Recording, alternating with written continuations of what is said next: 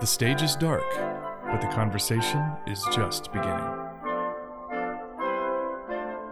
Welcome back to Utah Symphony, Utah Opera's Ghostlight podcast, a behind-the-curtain look into the world of classical music and the artists who make it. I'm Jeff Counts. And I'm Carol Anderson. Our guest today is a longtime friend of mine, the really extraordinary African-American soprano, Nicole Heaston. She's joining us from her home in Katy, Texas, a suburb of Houston. Nicole shared a really stunning rendition of the Countess in Utah Opera's 2016 production of Mozart's The Marriage of Figaro and was slated to interpret the title role of Massenet's Thais, which was one of many performances nationwide that was canceled because of the global pandemic. Welcome, Nicole. Hello.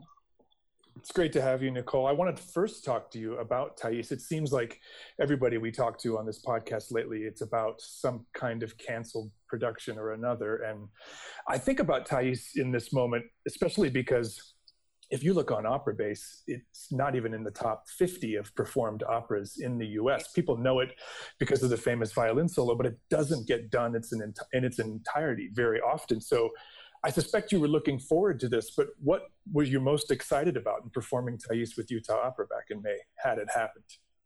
Well, there were a couple of things. One, just the excitement of being able to do Thais. Like you said, I was going to be joining my own personal sorority because it's very few sopranos that have had a chance to sing the role of Thais. Also, I was looking forward to expanding my repertoire. It was going to be something completely different that I've done because recently I've been doing a lot of early music, but also going to the opposite end of the spectrum and singing Puccini. But I had not been able to do a lot of the French romantic repertoire since I started singing maybe about 20 years ago. Not a lot of people do French repertoire that much anymore, other than Carmen.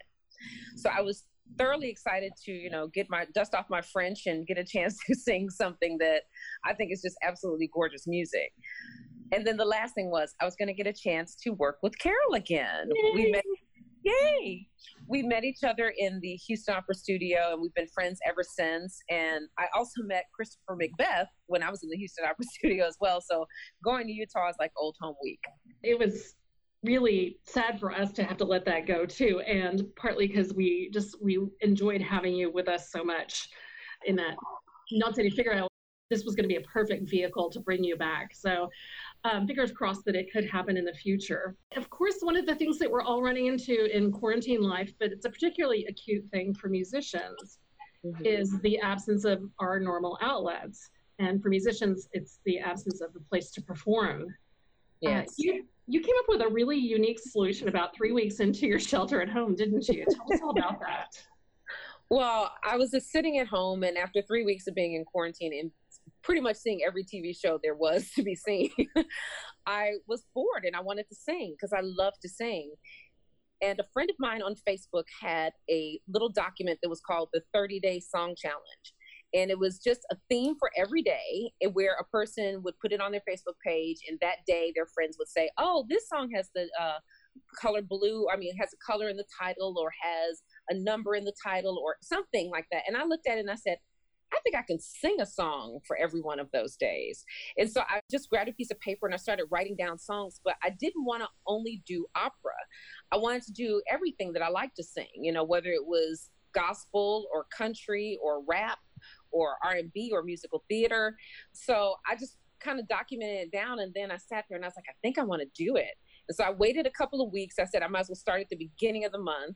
And so I started at the top of the month. I think it was April. And I just went with it. And every day I woke up and I put on my purple robe. And the reason it's the Purple Robe Song Series is because I was really lazy and I didn't want to get dressed every day. So I said, I'll wear this robe every day. And that kind of kills all of that. I need to get dressed. But it took off where people really enjoyed it. And I think where it hit a chord was that everyone was kind of depressed in a way of, not being able to go to work or see their friends or their family members. So every morning they'd wake up and I'd be there like, hello, it's the Purple Robe Song Series. And I'd have a song, and sometimes they're funny, sometimes they're sad, sometimes they're serious. But I just always try and keep it light as well, so that even if it is serious, it doesn't bring you down in that way. So I love doing it. I think you're right about how much it took off, Nicole. I'm sure that people had part of their daily morning diet Krasinski's Some Good News and your Purple Robe series. Yeah. not only is hearing you sing like medicine, you are funny. You are a very funny person. So, and I know that as you got close to the end of the 30 days, there was some chatter about people being pretty upset that it was going to be over soon. I mean, did that have an impact on you deciding to do a second round? Oh, most definitely. Because whenever I do something, I'm always like, well, maybe people will like it. I never like go into it saying this is going to be a hit. People are going to love it. But people really looked forward to it every day, and they were getting bummed out that it was coming to a close. And I kind of said, okay, I'll think about bringing it back. And then I was in quarantine with nothing to inspire me for a month besides just watching more TV and eating ice cream. And I looked at my husband. I was like, I need to do another series. I was like, I need to do something with myself to keep myself entertained. And so that's what brought back part 2, which is going on now and coming to a close in a few days. We're going to have to go for part 3. Yep. I know. Well, and you had to actually end up creating a YouTube channel, didn't you? You got super formal. I did. I had too many people who were either not on Facebook or not friends of mine who were like, we want to see this. How do we see it? So I decided to create a YouTube page. And not only that, like just recently, there was this huge success that I did with Day 19 on Juneteenth. And so I had to create a formal professional page all of a sudden. It's like everything has like taken these steps where it's gotten so much bigger than just me sitting down at my husband's desk and singing a song. We're going to come back to that Juneteenth event, but I do want to talk about how it became big in a light way. Your whole family got involved, even your non-musical husband, Stan. Yes. Well, my daughter has a beautiful voice, so I knew I wanted to have her in there. It first started with her just singing some backup on one of my songs, and then I said, you know, I can take a break, because literally every day singing and doing take after take, because of course, if you've ever made a recording of something, the slightest thing will set you off and say, this isn't right, I got to do it again. So she gave me a break and she sang a little bit. But then I said, you know, to be fair, we need to have the whole family involved. So I've dragged my husband into it and my son, and they all have fun with it too. They look at me like I'm crazy when I walk out of the room and I have a crazy wig on or something. They just look. They don't even like bat an eyelash like, oh, my mom's crazy. They're like, that's just my mom. She does sound great, your daughter. Hearing her on the Hamilton bit that you guys did was very impressive. Yeah, she's incredible. Yeah, Carol's right. We do want to talk about the Juneteenth episode that you did, because there's so much online testament right now and people responding to this in very, very important moment that our country is reckoning with. And I'm curious how that came about, what it meant to you, and just what you want to tell us about that episode in particular. Well, with a lot of things with the Purple Robe, it comes to me in my sleep. Like I right around 4 or 5 o'clock in the morning is like where my mind starts running. And it was maybe about a week into the Purple Robe, I woke up at 4 in the morning and I said, I want to sing Roland Carter's Lift Every Voice and Sing with as many Black opera singers as I can. And I waited until it was a decent hour and I called my friend Kenneth Overton. And I said, do you think people will do this with me? And he's like, sure. He said, you know, everybody knows it. I figured everyone knew it because I sang it in college. I sang it when I was in the choir and when I was a child. And it was one of my favorite versions. And I started a small Facebook group of just close friends. And then it expanded where, you know, people started inviting other people, where I had to shut it down because I had Ryan McKinney, who is an opera singer who did the Houston Opera Studio as well. He's become a video editor. And so he was doing this for free and out of the kindness of his heart. And there was no way I could have hundreds of singers, you know, thrust upon this poor man. So I was like, okay, well, we'll do this. And the more we thought about it and the more I sat there with the group of people I had, I said, you know what? I asked him, I said, do you mind if I connect this to Black Lives Matter? And every single one of them was like, oh, no, go for it. Totally. You know, they were all in for that. And Ryan then suggested, he's like, you know, I know you want to put pictures in there. Bill Doggett is willing to share some of his photos. Everyone was just giving of their talents, whether it was giving the photos, Ryan giving of his ability to edit, the singers being able to sing, the pianist. It was incredible how everybody wanted to step up and be a part of this. And at first it was really supposed to be on the 12th, because the theme of the 12th was a song that gets me through hard times. But because it was getting so big, we decided to put a pin in it and put it out on Juneteenth. With everything that's going on in the climate right now, I felt that it was something that was needed, because I think if I remember Ryan at first was like, I feel like it should be a very serious moment. And I told him, I said, that's not the real purpose of that song. It's an uplifting song. And so I said, I think that it would be appropriate for that day. There are somber moments in the song, but I just had no idea that it would register as loudly as it has. It's been an incredible experience. Once we were in the group, it was really exciting because some of the singers said, well, why don't we ask George Shirley, one of the first Black men to sing at the Metropolitan Opera? And once that happened, all the young singers were just thrilled to actually be thinking of the thought of being on the same video with George Shirley. But I also reached out to my friend, Donnie Ray Albert, who I performed with in Denmark. We did Falstaff. And when I called him, he was really funny. He was like, Nicole, you have asked me to be on this performance, and I'm getting a microphone and headphones just for you. And he was such a pro, while other singers were like lagging behind and saying, oh, I'll get my video to you tomorrow. I'm hurrying up. I'm trying to get it together. Donnie Ray, I called him at 9 o'clock at night. He had a video for me the next evening. It needed some tweaking. He was doing some little looking off to the side stuff. And I said, Donnie Ray, would you be able to do it again? And he said, I'm going to Atlanta. I'm going to get my grandkids. And when I get back, I'll make you a video. He traveled in one day back and forth to Atlanta and then still made me a video. I told all those young kids, I was like, that is professionalism. That's a work. That's work. That is a work ethic. Yeah. So, but we had, I reached out to Carolyn Blackwell and Miss Grace Bumbry, and they were so thrilled and wanted to be a part, but unfortunately they had other projects that during our timelines, they just didn't line up. But it was so great to have them be excited about the program too, and to be able to want to be a part of it. So it's just been great. Everybody really chipped in and stepped up.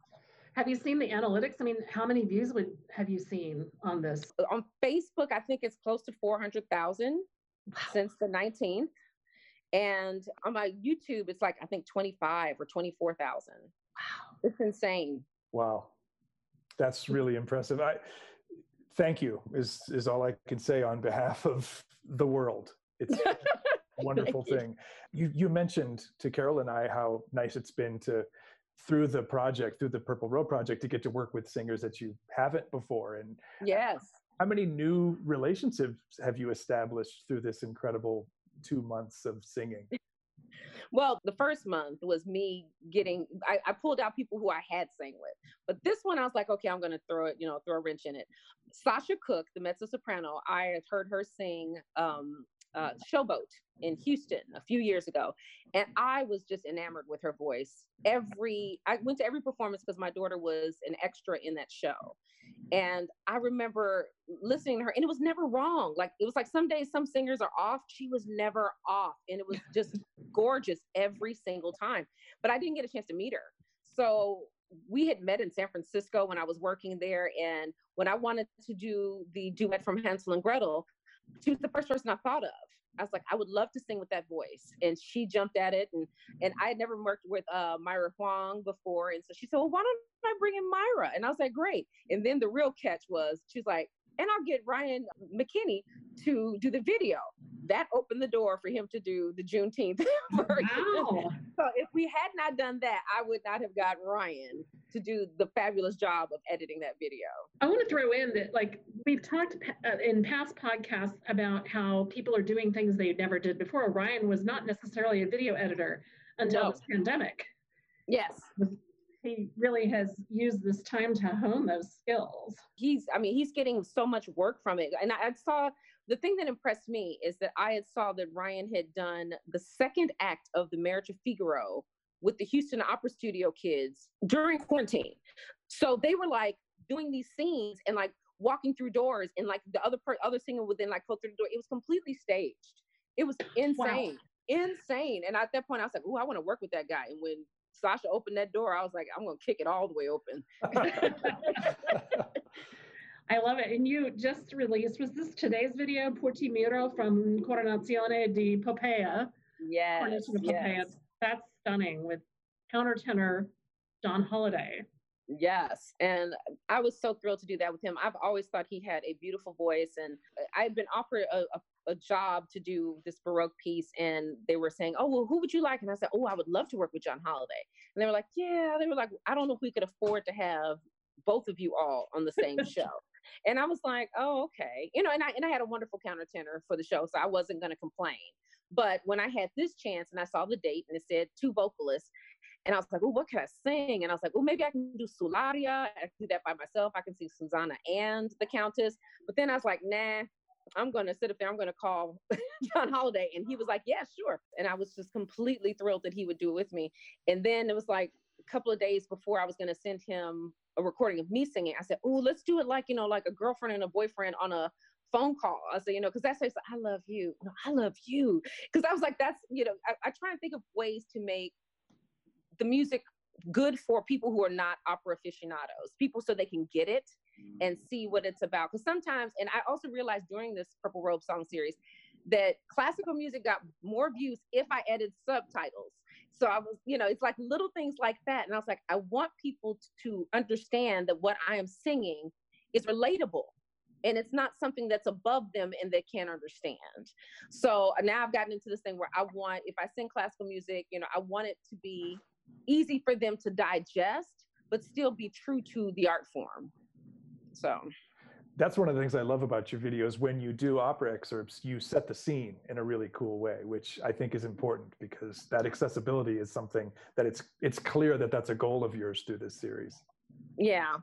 You know, I remember when I first started singing, I have a weird voice that can sing high and can sing low. And there were certain songs I could sing high. I could sing Glitter and Be Gay, but I could not sing The Queen of the Night. So I confused people because they were like, well, why aren't you singing that? I was like, that's not what I do. But then I could sing lower songs and they would be like, well, this is what you are. And I'm like, no. So actually for the first time in my life, I'm able to do what I like to do and show all of the things I like. I mean, I rapped this time, and I'm not a rapper, and that was a lot of fun. I did Lottie Dottie by Dougie Fresh. You know, I wanted to show people that me as a person, I can sing and do anything I really want to do, and I'm finally able to show that and have fun with it.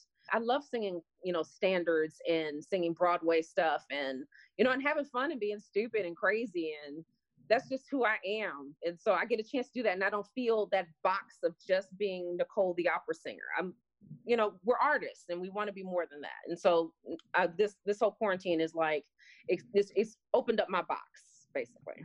Well, it all sounds great. None of this would work if you didn't have a voice as great as yours. And really thank you.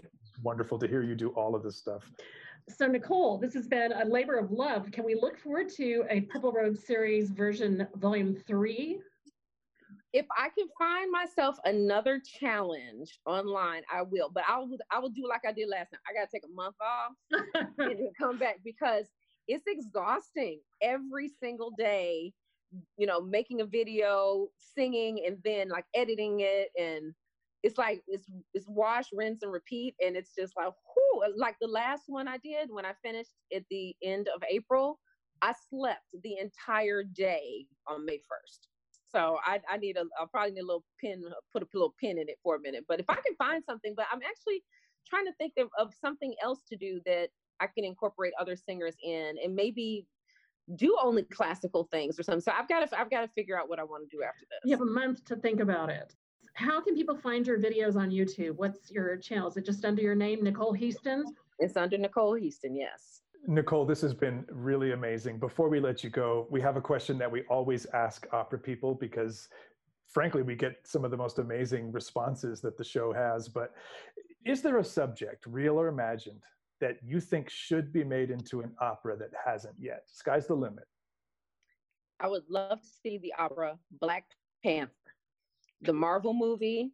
I think it's operatic. You have that whole tragicness of Killmonger, and then you got the stoic lead character. You have, I mean, there's a cast of thousands. You can cast an older matriarch, and then one it would give African-American singers something to do other than Porgy and Bess and Trumanisha. You know, mm-hmm. Now granted, we do have Blue that has come out, and we do have other operas, but something that's fantastical. I mean, heck, you know, like make it as big as The Ring. Make it huge. Oh, it'd be grand. Grand. Well, you're going to perform. I love that idea. Oh, me? Which role would you want? I would want to be a Koye. I'd have to be the warrior. That's me. Love it. You're right. It's got everything. It's one of the best villains in the entire MCU. Yes. We should definitely try to figure out how to talk Ryan Coogler into directing this. He needs to get out of movies and start doing opera for sure. Yes. It's a great choice. That's ranks among the best, I think. Hey, all I know is that I hear baritone aria coming for Killmonger right now. I do too. I love it. It's been such a great time to have my friend with me, but also a wonderful artist to share with our audience. So thank you for joining us. Certainly. My sister was so excited. She called me right before this and she said, "What are you about to do?" And I said, "Well, I'm about to do a podcast," because she lives for podcasts. So I'm going to definitely tell her about this one so she can listen to it. She just goes all in on these things. So you will make her very happy.